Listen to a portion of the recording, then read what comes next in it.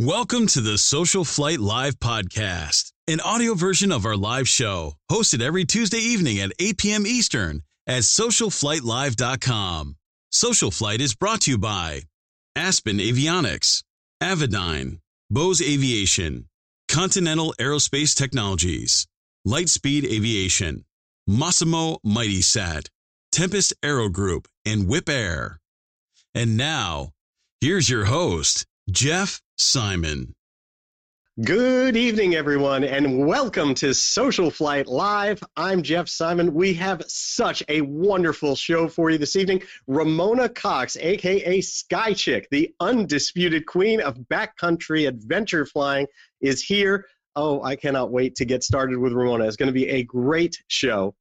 Before we get started, just a few things. First of all, our Fly to Win Challenge is right now ending the last day of a Fly to Win Challenge where we're giving away a Lightspeed Zulu 3 headset. There is still time to get that mobile app for SocialFlight. Check in and you could win that Lightspeed Zulu 3 headset. In addition to that, of course, we will be continuing because we are always giving something away here. So a new period begins tomorrow of the Fly to Win Challenge. In addition to that, SocialFlight's FAA learning system, we are here in the last month of FAA renewals for IAs, and that is for any AMPs and IAs that are out there looking to do a renewal that is based on education. You can just go to socialflight.com. It is completely free. And there is an FAA credits section in the menu. Go and click on that. You have all these different videos that you can go and see, take, get courses. We issue certificates that are FAA approved for that. And in addition to that, for all regular pilots, for regular AMPs without their IAs, we have Wings credit, we have Aviation Maintenance Technician Program, Awards Program credits. All of that is in SocialFlight. Just get out there and fly. That is our mission. That's why we created it, and it is all available to you right there. Tonight's broadcast is brought to you by Whip Air, and I just want to thank them so much. I'll tell you, I have visited their facility out in South St. Paul, and it is amazing. In addition to getting to see how floats are made and this incredible factory, I found it really striking how much other work that they do. They have a full paint facility there. They paint aircraft. They do incredible interior work. They do avionics. There's like a million things that they do, and regular maintenance as well. So if you have any interest in checking that out, be sure to stop by, contact Whip Air, and also tell them thank you, of course, for supporting SocialFlight, making all of this possible. Now, to tonight's broadcast, Ramona Cox does not do anything halfway. Whether it's skiing, fishing, scuba diving, or flying, Ramona takes life by the reins and explores literally everything that the planet has to offer. In aviation, her Skychick persona embodies adventure flying as she explores the backcountry far off the grid. She and her trusty TU-206 Turbo Stationaire can be found camped out in some of the most remote locations in the country, just living off the land and sharing her adventures with pilots from around the world. Ramona also represents several companies, including Honda Generators, Moto Art, and Plane Tags. And we have a special surprise for you this evening because there are going to be some giveaways as well. She has brought some little prizes, and people will be hearing after that. So we'll talk about that now. I'm going to bring Ramona on the line now, and please help me welcome to SocialFlight Live, Skychick Ramona Cox. How are you, Ramona? Hello, how are you? I am so excited to be here, and I'm so excited that you are. So, the biggest question, of course, is with your adventures is where to start, and I always want to hear your story a little bit from the beginning. How does someone, you're this petite little fireball that has to sit on like 3 cushions. How did you get to the point that you were this backcountry, aka Skychick? Well, you have to think about it. I'm 5 feet, 97 pounds. So my entire life was dealing with obstacles. I was too small, or I was this or that. And Skychick, I guess, it kind of started with, I come from an aviation family. And my father was a pilot. My half brother was a pilot. My half brother was in the Air Force. He flew up to KC-135 air tankers. My dad actually gave primary training to some of the WASPs during World War II. So when I was a child, my bedtime stories were, there I was. So for me, aviation was in my veins. And so one thing, kind of led to another. And also I had another influence that created Skychick, right? My mom, I lost her when I was 10 years old from cancer. And so I recognized, unlike most kids at that age, I recognized that there's a termination date, there's no guarantees. So I decided I was going to go 100% for it and explore land, sea, and air. And so that's what I've done. Started with scuba diving, filming underwater all over the world, and then shifted into flying. So that's kind of how the infancy of Skychick got started. Wow, that it's interesting that coming from such a challenging situation with your mother, and to take that and turn it into something so positive as kind of seizing the day and knowing that we have such limited time. Yes. Tell me a little bit about that, because it seems like a lot of the work you do is focused on making the most of really limited time on the planet. Right. Well, I think that once you understand that I knew I may live till I'm 90, or I may, something could happen the following week. And so based on that, then what it does is that it opens up your horizons to be able to do and try anything that you want to do and try. And that influence, combined with my father, who was a super hardcore adventurer, he was on the leading edge of most everything, competed in all types of sports. And he said, if you're going to do something you love. And if you're going to do something you love, do it well. So whether it was ski racing, I raced for 12 years, whether it was flying or diving, it really didn't matter. If I took up a sport, I would take it to the max. So that's sort of what sculpted what I do. And I became fearless, because knowing that at some point you're going to be going anyway, you might as well just go for it right up until then. And that's what I do. And so, even when you talk about things like the scuba diving, you don't just scuba dive, you actually took it to the level of the, nitrous and going more extreme, I think, than the average recreational on vacation scuba diver. Right. So you're always feeling like when you're doing something, you want to see what's a little further. Is that part of the kind of the persona that drove you? Sure. I think anytime you take up any sport, in order to get good at it, like to compete, I competed in a lot of sports, you have to take it to the next level. So with diving, I've filmed underwater advanced nitrox all over the world, sharks, you name it. Wow. And I do what I love. And I just, that's kind of part of my message, is to do what you love. And as long as you're doing what you love, then you're enjoying every day as much as you can. Whether it's your work or whether it's your play, if you're doing things that you love, there's you're never ever bored. Yeah, that's wonderful. So did your kind of backcountry experience before it even involved flying, you're obviously extraordinarily comfortable just out in the wilderness. Did that start before the flying introduction, or were they hand in hand? Oh, absolutely. I was a backpacker. And so I started going solo backpacking into the high Sierras for 10 days at a time. And so once I started flying and I discovered backcountry flying, I realized that I could get farther, faster, deeper into nature. And upon my first landing backcountry, I knew this is what I want. This is what I love. I flew T-34s for 8 years, and I did formation stuff. I was in the Oshkosh warbird demonstrations doing formation, and I love that. That's really fun. That's precision flying, right? But my heart and soul is with nature. And so when I'm out backcountry flying, there's just nothing better to me. But when I started flying, my very first, actually I was introduced to flying through a fellow aviator that was a ski racer. He had a very easy, and he took me flying, and we did loops and rolls and just had a blast. And the next weekend I was at UCLA going through ground school learning how to fly.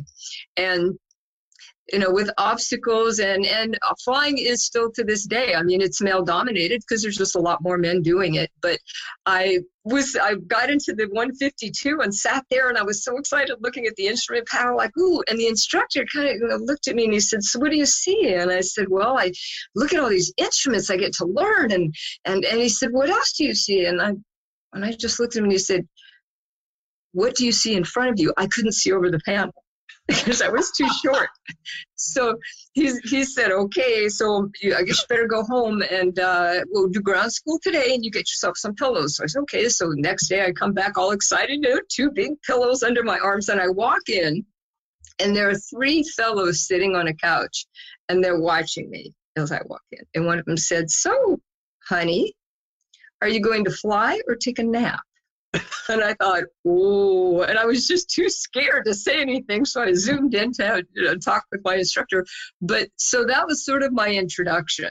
And then I sat on pillows. Today, I sit on 3 pillows in the Turbo 206, and I have rudder pedal extensions with wooden blocks. I had to get a 337 approval on them. So I just figured out, I climb on things. I do whatever it takes to accomplish a goal. And with the 206, it's a heavy airplane, a heavy nose heavy airplane, but it's like anything else. You use a trim, you use all the tools that you have in order to fly it. And when I leave, I may leave with 800-900 pounds of gear. I can carry 1,000 pounds of gear and 80 gallons of fuel. So I have a really big advantage, and I load it up because I leave for whole summers. It's one thing if you go for a week or a weekend, but I would leave and June 1st, and I wouldn't be planning on coming back till the end of September.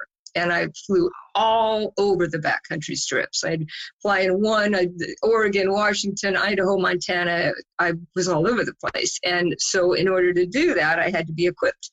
I have a boat sometimes I'd always bring some kind of a boat. And if I can, I bring a boat and a Honda motor with me, because if I'm going to fish a big lake, I want to be able to get all around the lake. But I also would have like. Tell me a bit about a boat. I want to show a couple of pictures here because some of this it has to be seen to be believed. Okay, so that first of all, this is your seat. Right, 3 of them. I like that.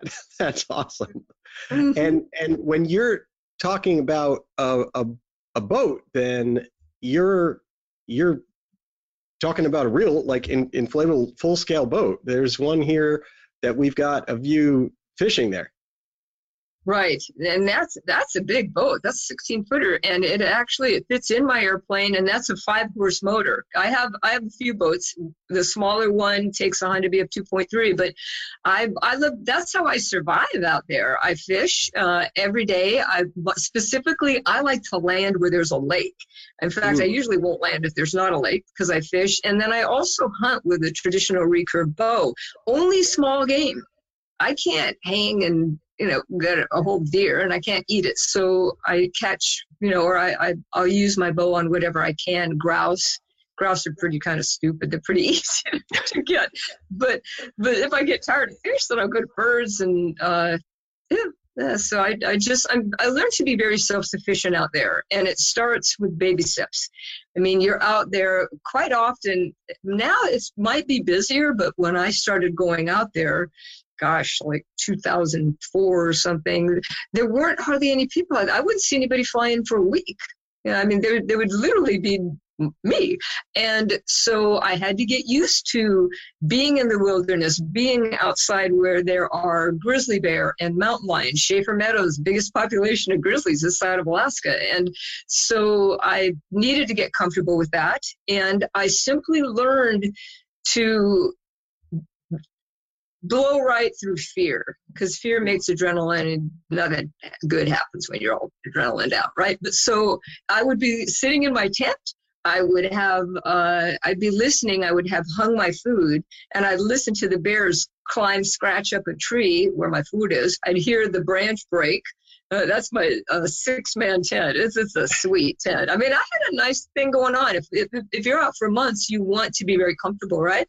But so I'd hear the bears climbing up, and then I'd hear the branches break, and that's my mobile technology, right? That's my mobile technology seat that you should. But I'd hear the branch break, and then I'd hear them snorting and just tearing everything up. And there is nothing on the planet worse than bear slobber. The smell, even if they don't get through the can, you don't want to touch anything that the bear slobber's gotten all over. But so I had to get accustomed to that. And my goal when I'm in nature is never to hurt anything. When I land, I do my little, native prayer and just make it clear that I am the guest.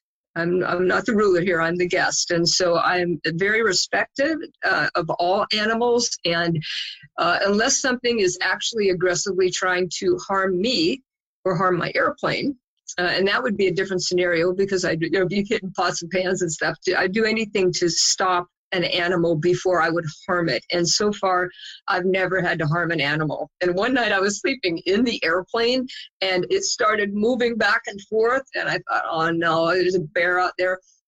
And as it turned out, it was a deer that was just scratching its back on my rudder because it felt good. So I was happy about that because, again, I'd rather not have to harm anything. But it'd take a while for them to claw through my airplane, but I'm usually prepared if that did happen. So, you just get used to blasting through fear.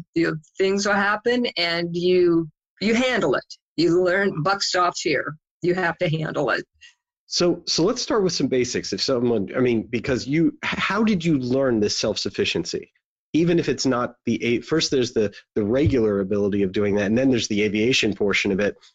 Right. And for people that are interested in doing something like this, how does someone even begin to get to the point that they understand how to hunt for their food, how to do certain things, how to be self-sufficient in the wild for a week at a time or more?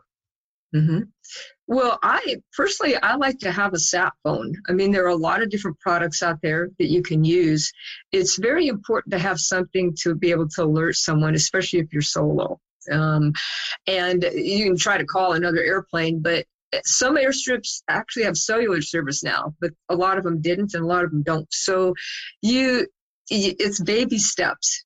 Put up your tent and you see what happens. There can be one time I was in a position to being stomped by a moose. And so if you're out there long enough, you start getting almost like the native, the natives that you sense when I would feel like as though something was watching me. And so I start repositioning myself, and then I'll be on my way back and I'll see mountain lion prints.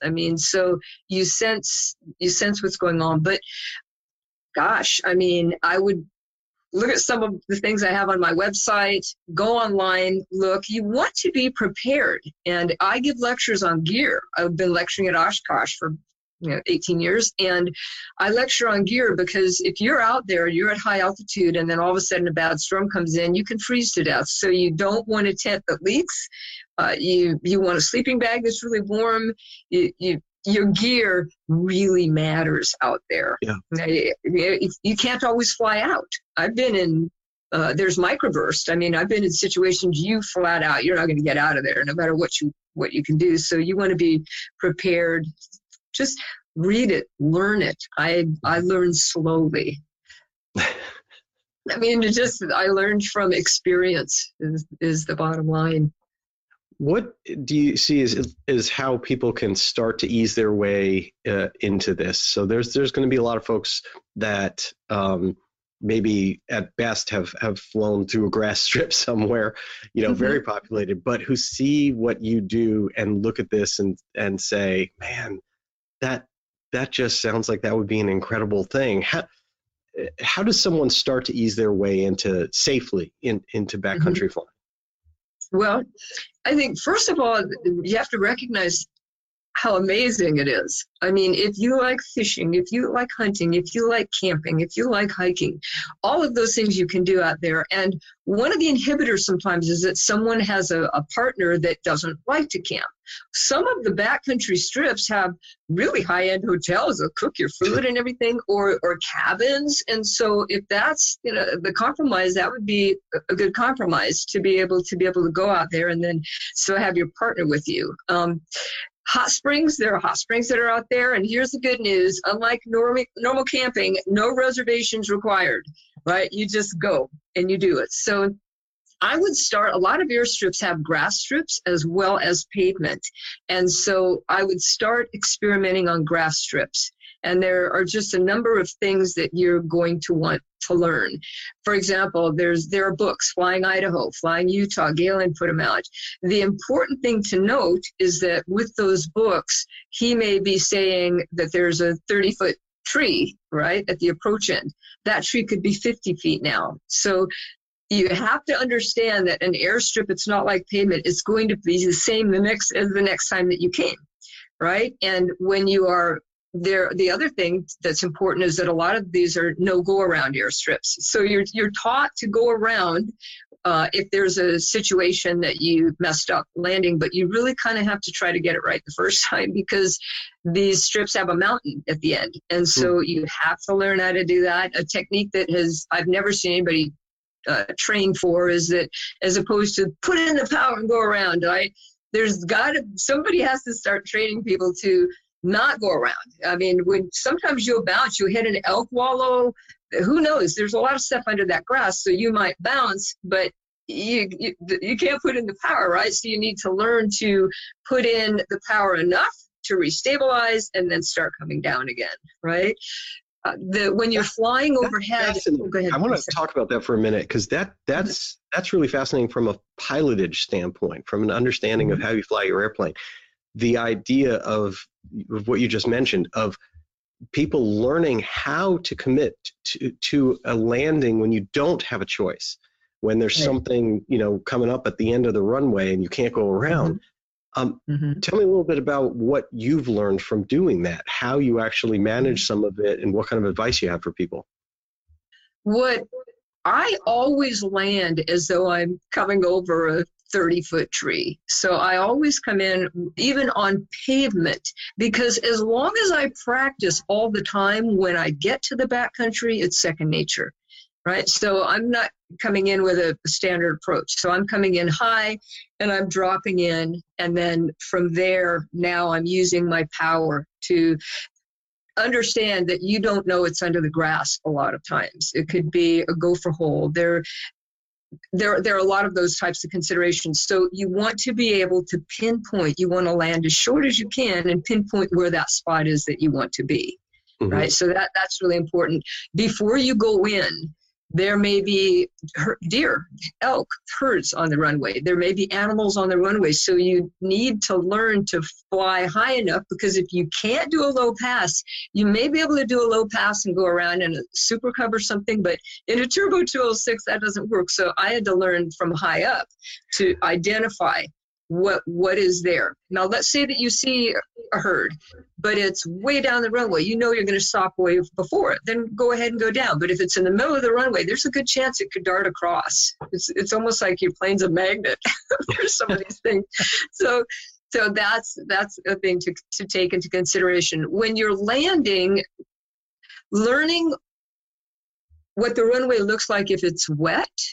For example, in a book, you'll have whatever you're referencing. Let's say it says the runway is 3,000 feet long.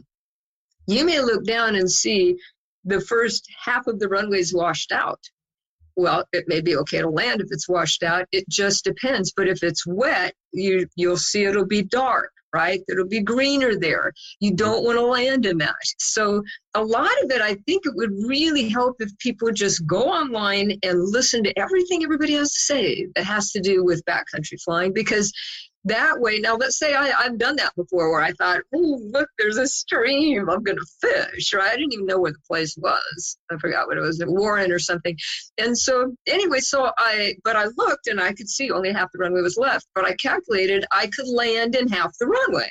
So then I came in and I could drag it in, which is what I did. There were no trees. And then I just popped down right, as short as I could.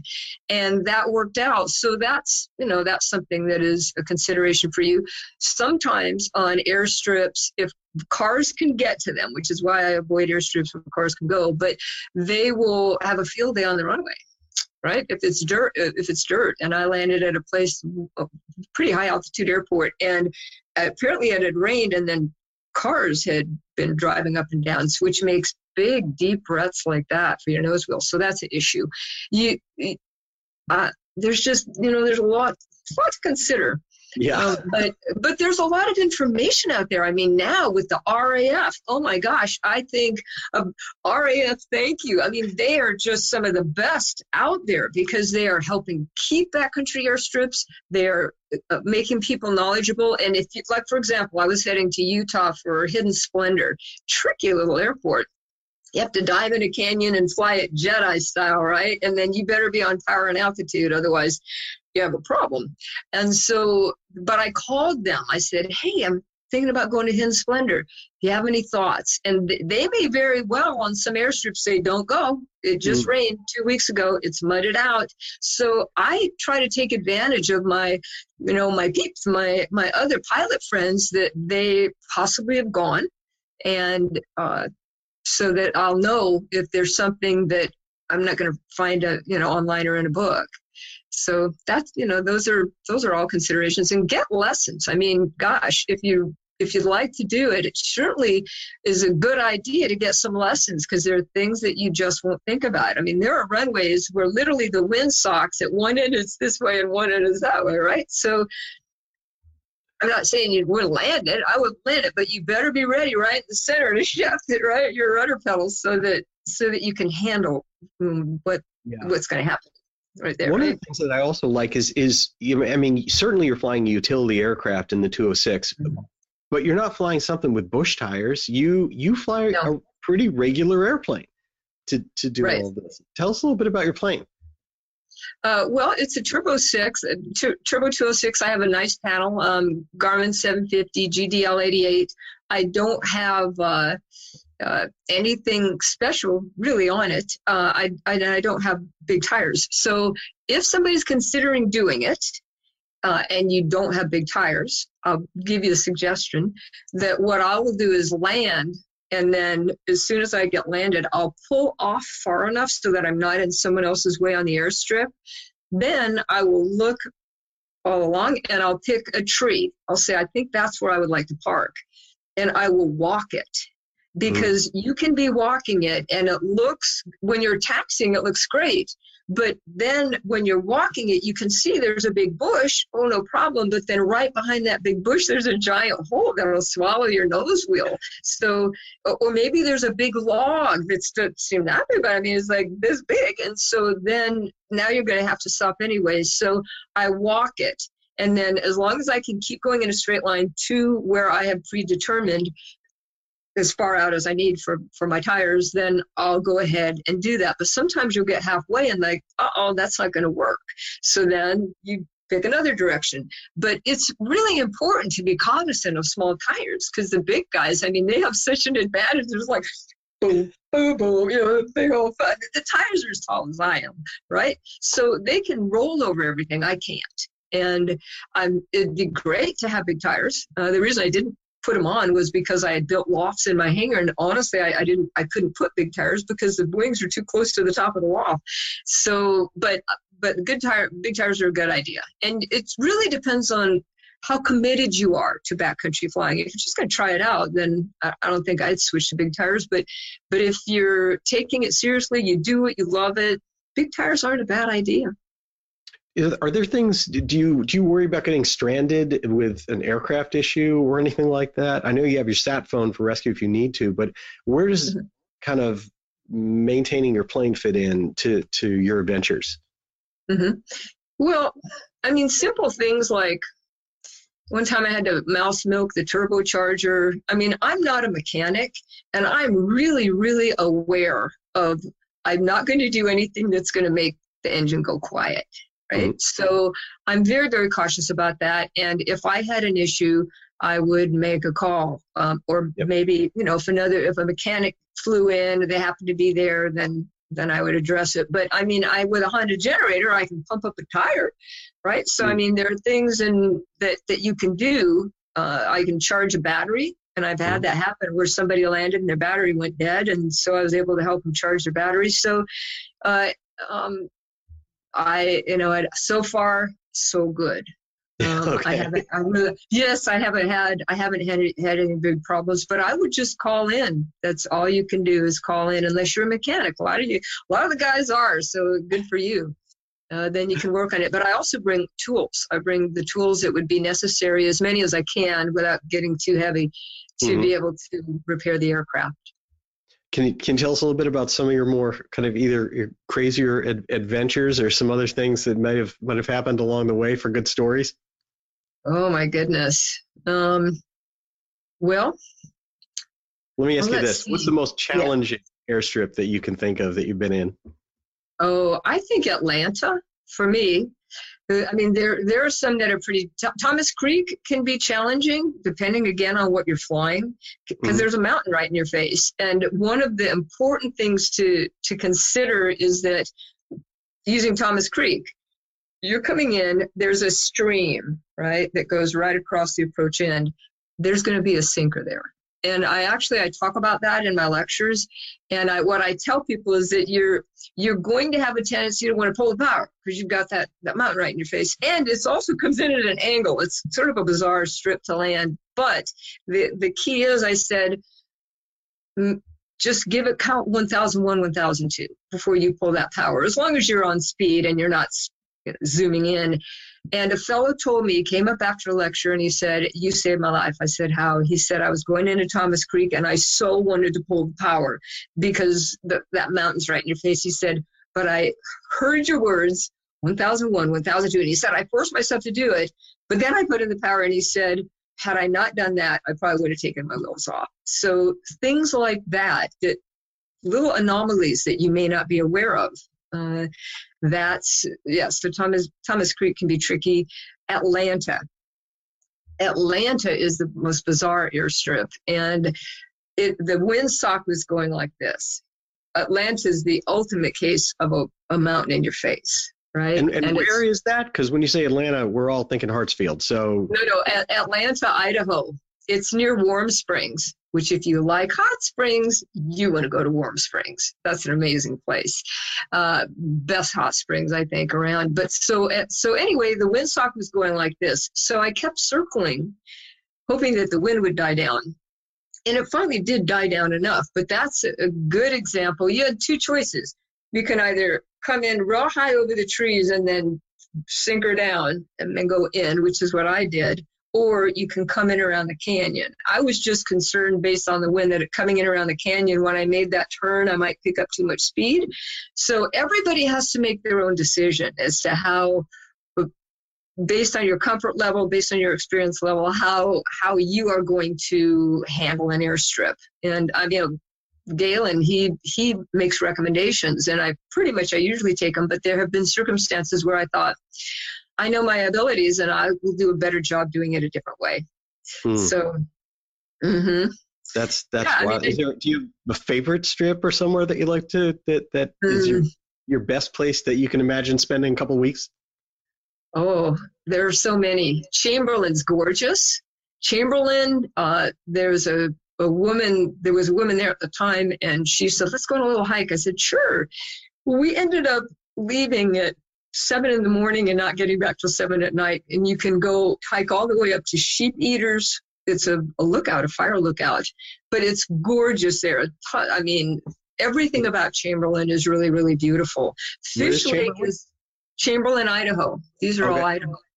Yeah, Schaefer Meadows is my favorite for Montana, and that's beautiful. Right next to it, there's a stream where you can fish that has a lot of bears, and it's actually a bear research area. So if you are walking around Chamberlain and you see barbed wire tacked to the tree, what that is, it's to collect the DNA of the bears like it, and so they'll scratch their back on it.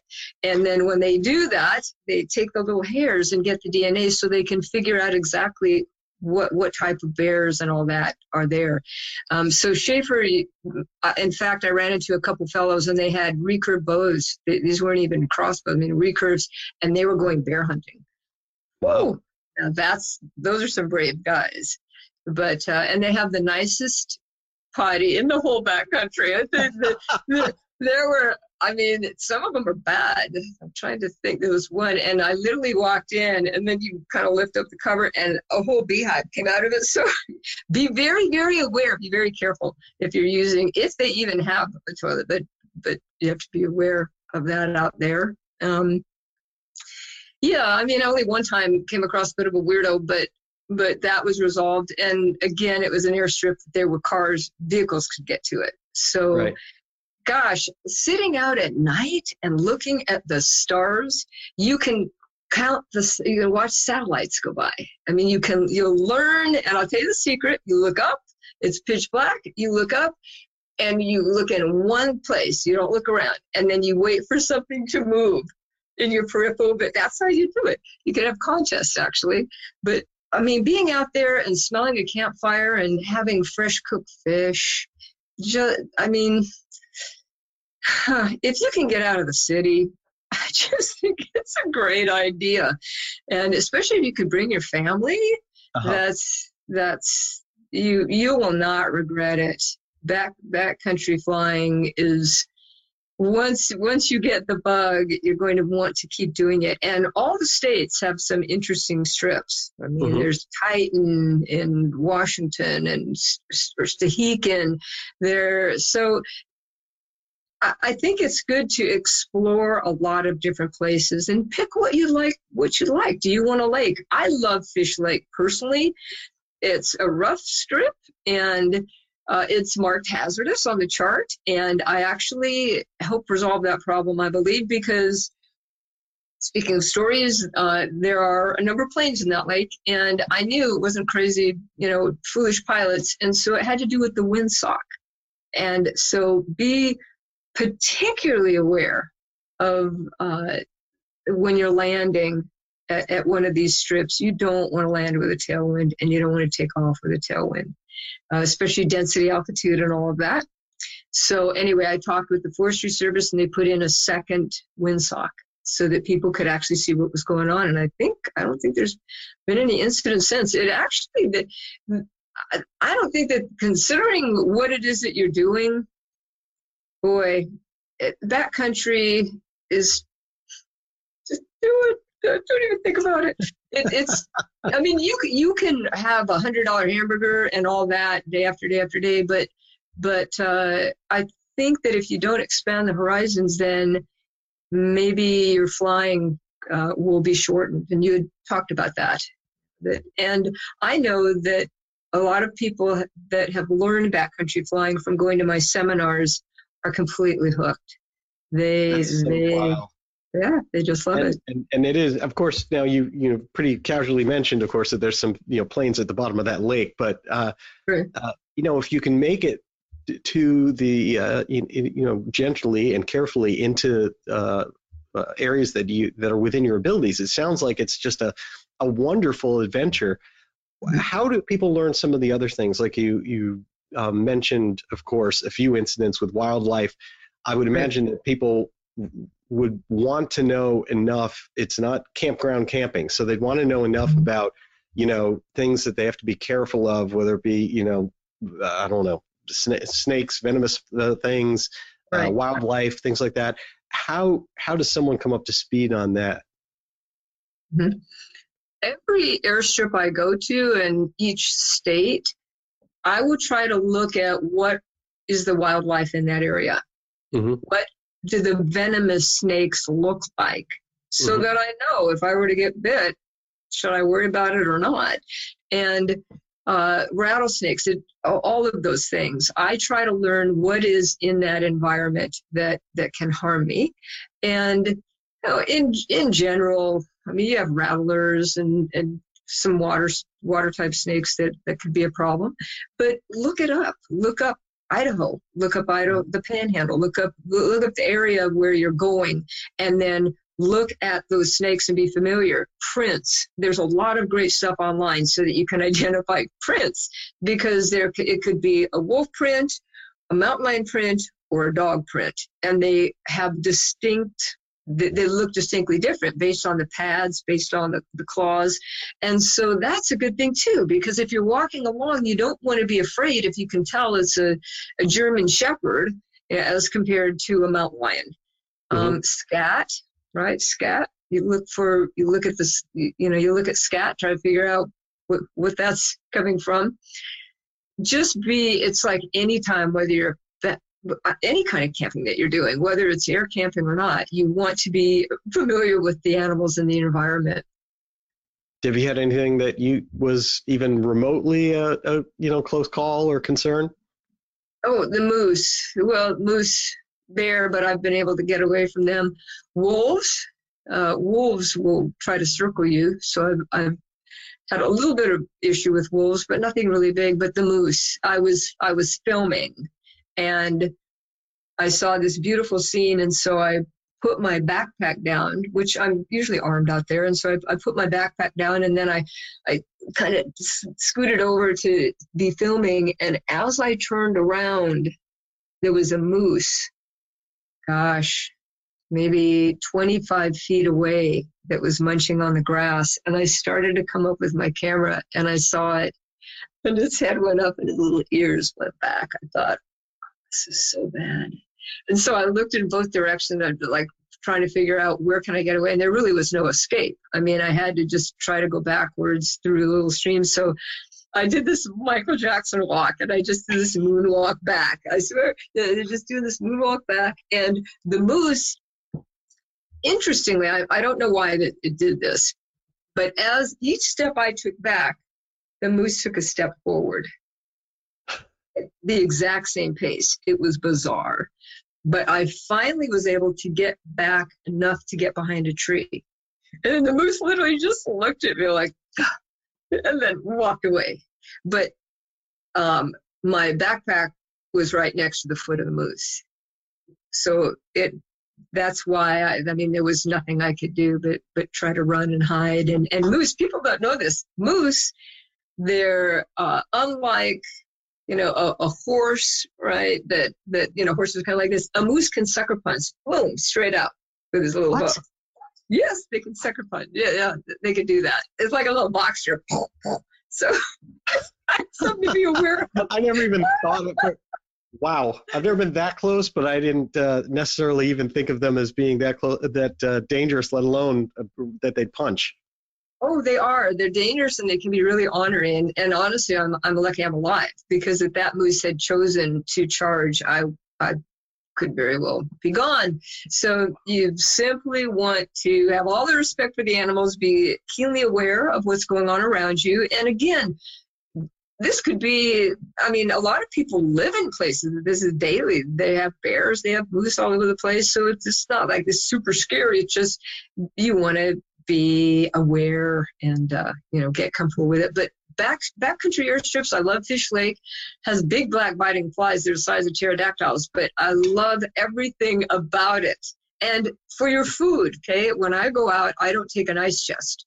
So what I do is I put anything that I'm trying to keep cool in a Ziploc baggie, and then put it in the river, like with a rock on top of it, a rock and a rope, and then that will keep your food cold. That's a great idea. Mm-hmm. What about, so I know obviously you give a complete hour-long presentations all on gear, but if you were to rapid fire some stuff for people to know, since you are literally the gear woman, what are some things people should be thinking about? I know it starts with your Honda generator. Right. And not every place allows Honda generators. So because in some wilderness areas, they do not allow anything that is motorized whatsoever. They won't let you have your bike. They won't let you have the generator. And in those cases, interestingly enough, the way that they mow the grass is with a horse pulling some type of a mow device. Well, remember, if the horse hurts its leg, it may not get mowed this summer. So you'll come and there'll be grass this high. And that's another really important thing, is that when you are chopping up grass, because it's so high, if it's on your propeller, right, and you fly back someplace and an FAA person sees that, they could, if they wanted, consider it a prop strike. So you always want to clean off your prop when you land, because it's not a prop strike, it's a grass strike, but you just want to be careful about that. And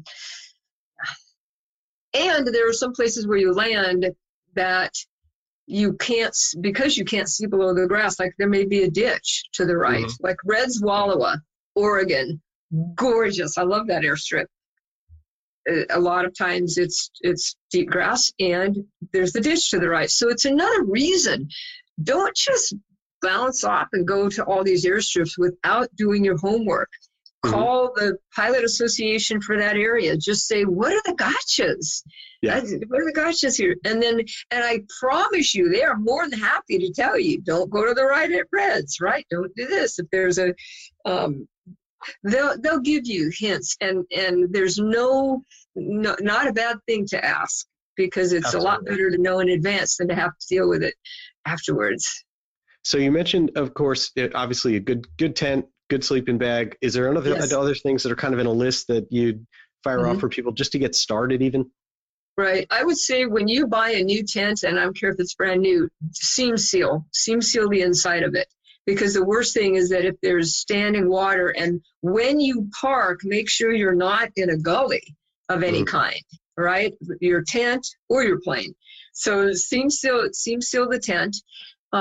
Obviously, bug spray. If it's a really buggy place, I actually use a bug head net. If you're fishing, you'd want to have good gear for that. I mean, there are just so many things. I take so many different things. I use technology, right? So I will bring I'll bring a laptop or GoPros. A lot of people have GoPros all over the place. So you're going to want to charge them. You can charge them if you can't take in a generator. You can charge them with solar. But here's the deal: is that you put out your solar panel, you plug in your GoPros, and then you go for a walk. The wind blows it over, right? Or it's cloudy for 4 days. You want some kind of a backup. And there's some little batteries now that'll work for that kind of thing. So yeah, just be as prepared as possible. Have dry food, have food in a couple of different places, so that if it did get discovered in one place, you'd have it in another. All right? Yeah. That makes I have an air camping checklist. I made the very first ever air camping checklist, and it has everything. So if you have a Super Cub, you're not going to put everything in, but if you're flying a plane like mine that you can put a lot of stuff, then it has the whole list. And I'd be happy to send that out to people if they like it. Well, I want to also share with people that you've got your book, your DVD, and I'm going to show that right now. This Flying Off the Grid. Tell me a little bit about this and the rest of the products that you've got. Well, Flying Off the Grid has a lot of different locations, and it also has a lot of tips regarding flying. So if you haven't done backcountry, this shows you a lot of examples of what it's like, and has gear tips, has all kinds of tips. Bear spray, I forgot bear spray. I highly recommend bear spray. If you buy bear spray, buy the container that is made for airplanes. There's a container, has foam. That way, even if the bear spray somehow triggered, then it wouldn't take you out. So that's an important thing. Oh, that didn't even occur to me, but that certainly makes a lot of sense. And then you've also got your whole story here as part of that. Right. The Flying Off the Grid book has a lot of stories and metaphors, and you'll learn a lot just going through the stories in that book of things that you may not consider. Some mistakes I've made, we all make mistakes, and the key is to just make your mistakes and learn from it, and never, ever, ever do the same one again. Right. Is there anything come to mind that you can give us a sneak peek into some of those? The mistakes?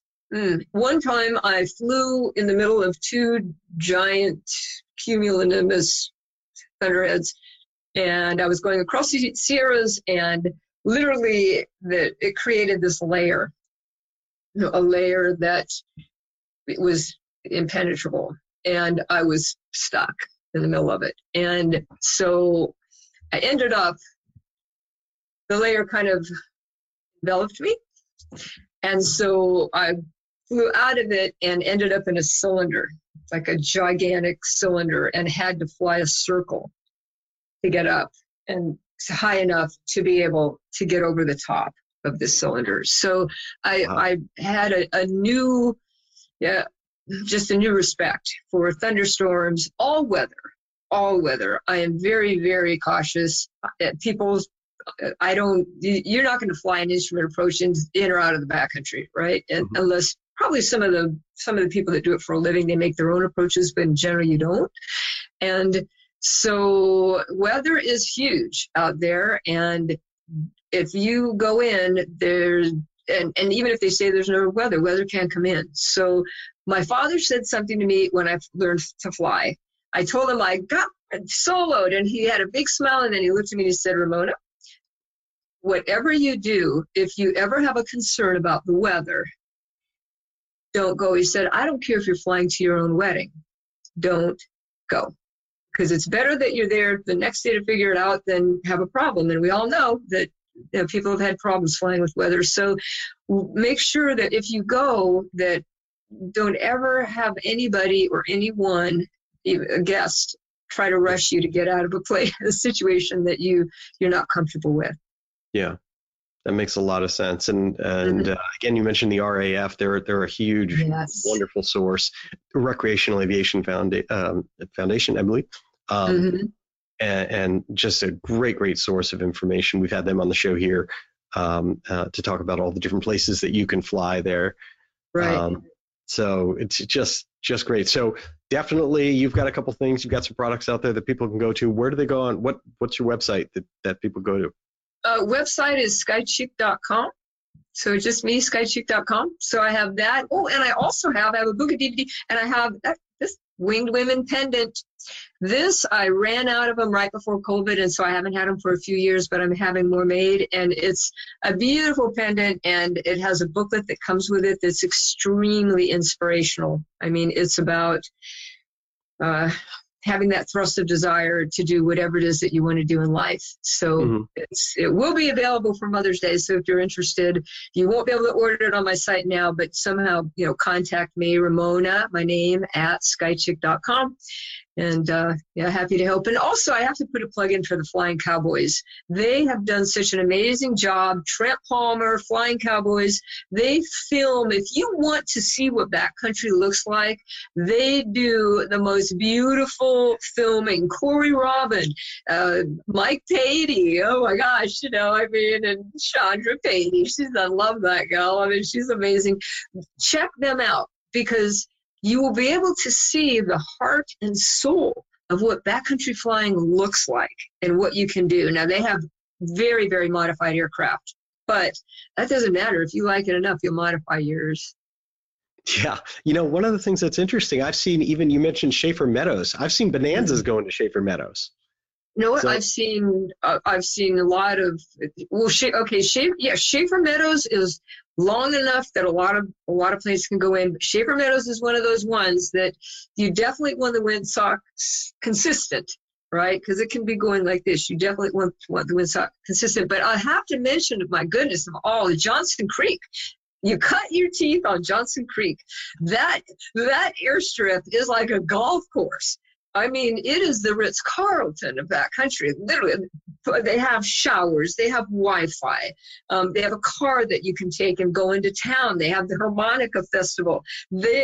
Johnson Creek, I've seen Aero Commanders go into Johnson Creek. If you can't land Johnson Creek, stay out of the backcountry, because it's really a really good place to try. It's long and perfect, and they have some really fun fly-ins. I would not recommend taking your first trip during one of the big fly-ins, because there's just a lot of airplanes around, and it could get a little confusing for you.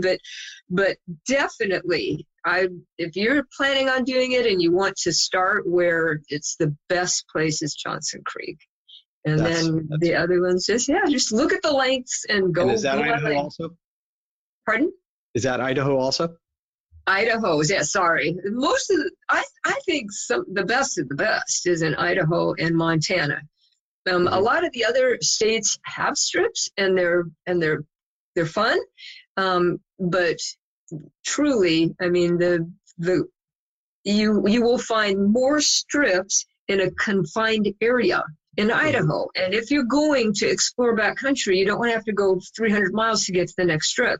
Idaho, there's one, and then there'll be the place that everybody flies for breakfast, and then the place that you can go for fishing. I mean, pick 2 or 3 or 4 airstrips, and then make the trip as long as you can make it, and then try the different strips. Bring your fishing gear if you like to fish. But some places are catch and release. I like catch and eat myself, but some places are catch and release. So you have to be really cognizant of that. There's Idaho. I would start in Idaho, and I would start at Johnson Creek. And that's wonderful. Idaho, that's the state. What can I say? That's the state. When you go out for these trips, do you like plan it all out in advance, or do you just say, this is where I'm going to start, and you go there and spend whatever amount of time you're going to do it, and then just see how you feel about where you're going to try to go next? Yes, that's what I do. I mean, one time I thought I was tired of the cold, so I said I'm going to head east. And then I saw Thermopolis. It said hot spring. I was looking for hot springs. So I thought, oh, there's a hot spring. So then I landed at Thermopolis. And interestingly enough, I'm sitting on the airstrip at night, and it's beautiful. And then the next day, a fellow came out and he said, yeah, you were sitting right there where a mountain lion took down a deer or something. I said, oh, well, that's good to know, right? I mean, it was kind of funny. But, yeah, so what I will do, especially if I'm going on, I'll leave. I don't like to go less than a month, actually. I mean, I'll settle for 2 weeks, but I wouldn't go for a weekend or a week. I mean, there's too much to see. But I will, sometimes I'll plan out what strips I want to go to, but sometimes I don't. Sometimes I pick the first one, and then from there, look at the weather, look at a lot of different things, and then pick the next strip and the next strip and the next strip. But yeah, you can end up, okay, Californians, you've got to check out Mercy Hot Springs. That's near San Francisco. It's got a dirt strip, and it's some of the best hot springs you'll ever go to. It's a resort, but a little tiny resort. You just love that. And then if you're going to go to Idaho, keep going until you get to Priest Lake. Especially if you're a seaplane pilot, you want to go to Priest Lake, and then right across from the lake, there's a seaplane base. And my friends have that seaplane base, and if you're a seaplane, they are the friendliest seaplane folks that you'll ever meet. And you'll see they have a Grum and Goose. They have a barn of aircraft that you can't even believe. But Priest Lake is so beautiful. And same thing, approach end. The trees keep getting taller and taller, but it's not that tough of a place to get in and out. And there's cars can go there, but that doesn't matter. If you like boating, Priest Lake, you look down into the water. It's so crystal clear, you can see all the way to the bottom. It's good fishing, and it's a lot of camaraderie, great places to camp. You could probably even rent a house from somebody if you wanted. You might want to check in advance. But, they have a great restaurant there. Right on the air, right at the lake. You can walk from the airstrip over to that restaurant. Really good food, and there's a hotel. I forgot there's a great hotel right there. So you could do that too. So you can take your whomever you would want to take that may not want to camp, and you can go there. It's good hiking around there. Yeah. So try to just keep going. I know Yes. And I love that even with people working remotely and things like that you've got that set up, and other people can do the same type of thing where you can get a sat phone and connectivity just to blast things in and out and then do your work. So you could for some people, have the opportunity of taking a longer trip and not having to be 100% vacation even.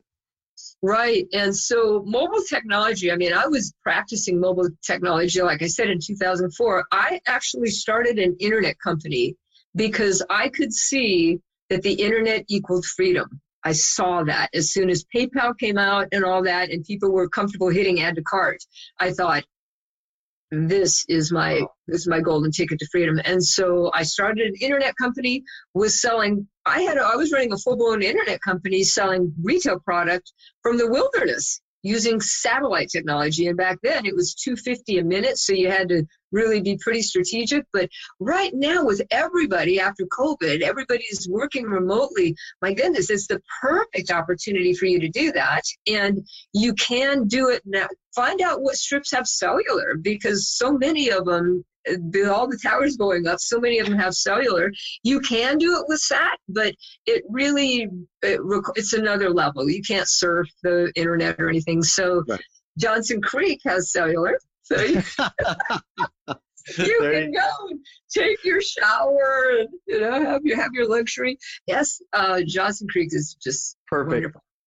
So before we run out of time, I just want to show people, so here's what we're going to do. You have a few giveaways. We are just going to, after the show, randomly select some people from their email addresses from being on. If you were here for the whole show, we will we'll go surf through there, grab some names, grab some emails, and I just want to show some folks. You are associated with plane tags. Yes. And give us the quick 1 minute on plane tags. And plane tags, Moto Art. I've been with Moto Art for 16 years, and we were the ones that created the industry of aviation furniture. So if you're looking for a desk made out of an airplane part, that's Moto Art. Plane tags, Dave Hall, who owns Moto Art, invented this industry of tags. And so it's a real piece from a real part. It could be B-52. We have a P-51K, a plane tag. I mean, we have plane tags from virtually everything that you could tag. And so we're looking for more GA aircraft. We have a lot of military and a lot of commercial. So that's what plane tags are. And so that's something that we're going to be having as a prize for the show. And I don't want to forget, I will be speaking at both Sun and Fun and Oshkosh. So I may do the two talks at Oshkosh, one on gear and one on location. And at Sun and Fun, I'll be doing locations just so that you can see and get a feeling for what some of these places look like, and I can suggest to you what might be your best trips if you're just learning and you want to take it slow, take it in baby steps. Don't try to go to the hardest one first. There's no ego out there.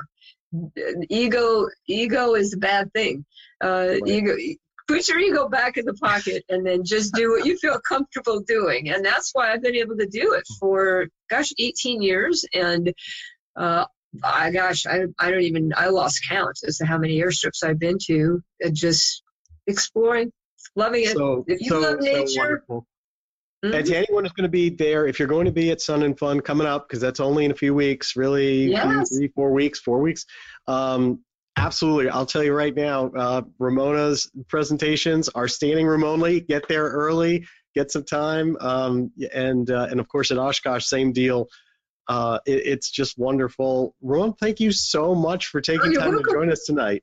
Let me mention, I will also be in the Moto Art plane tags booth at both, at Oshkosh and Sun and Fun. And part of the time at Sun and Fun, I'll be at the Honda booth. So come by the booth, say hi, ask me questions. I am a wealth of information, and I'm happy to share anything that you would like to know. Your personal backcountry consultant. There you go. I'm there happy to help. Absolutely. Well, again, thank you so much for joining us here on SocialFlight Live. I absolutely love your stories, your adventure, and everything that you stand for in getting everyone out there and enjoying backcountry adventure flying and just doing more with aviation. Thank you. So absolutely. Thank you so much for letting me on SocialFlight, and I love SocialFlight and the SocialFlight app. If you guys haven't tried the SocialFlight app, you are missing out. I mean, not only does he have these great interviews, but the SocialFlight app, download it now because trust me, it will be a utility you'll want to use. Thank you so much for saying that. All right, you have a wonderful evening. You too. Thanks, everybody, for coming. I really appreciate it. Thanks. And to all of you, thank you so much for taking time out of your evening to join us again here on SocialFlight Live. We'll be back next week on Tuesday, March 7th at 8 p.m. with Mike Bush, who's going to be talking about new ADs. There's some things coming out that we've had to deal with, and then also about safe cylinder changes, break-in if you have to do with that. So really, really fascinating and interesting show from a technical level. Then on Tuesday, March 14th, it is going to be a very special show. Heather Penny will be here. She was an F-16 fighter pilot with a very unique story on 9/11. That was sent up unarmed in order to intercept Flight 93. And when you say unarmed in order to intercept Flight 93, it was a one-way mission, and their goal was to take that aircraft down. They did not make it in time there, but it is a chilling story and really fascinating of someone who volunteered to do that mission. That is Heather Penny on Tuesday, March 14th. We're then off for a couple weeks for both vacation and sun and fun, and then we'll be back on Tuesday, April 4th with EA President Jack Pelton. Until next time, again, thank you so much for joining us here on Social Flight Live, and I wish you all blue skies.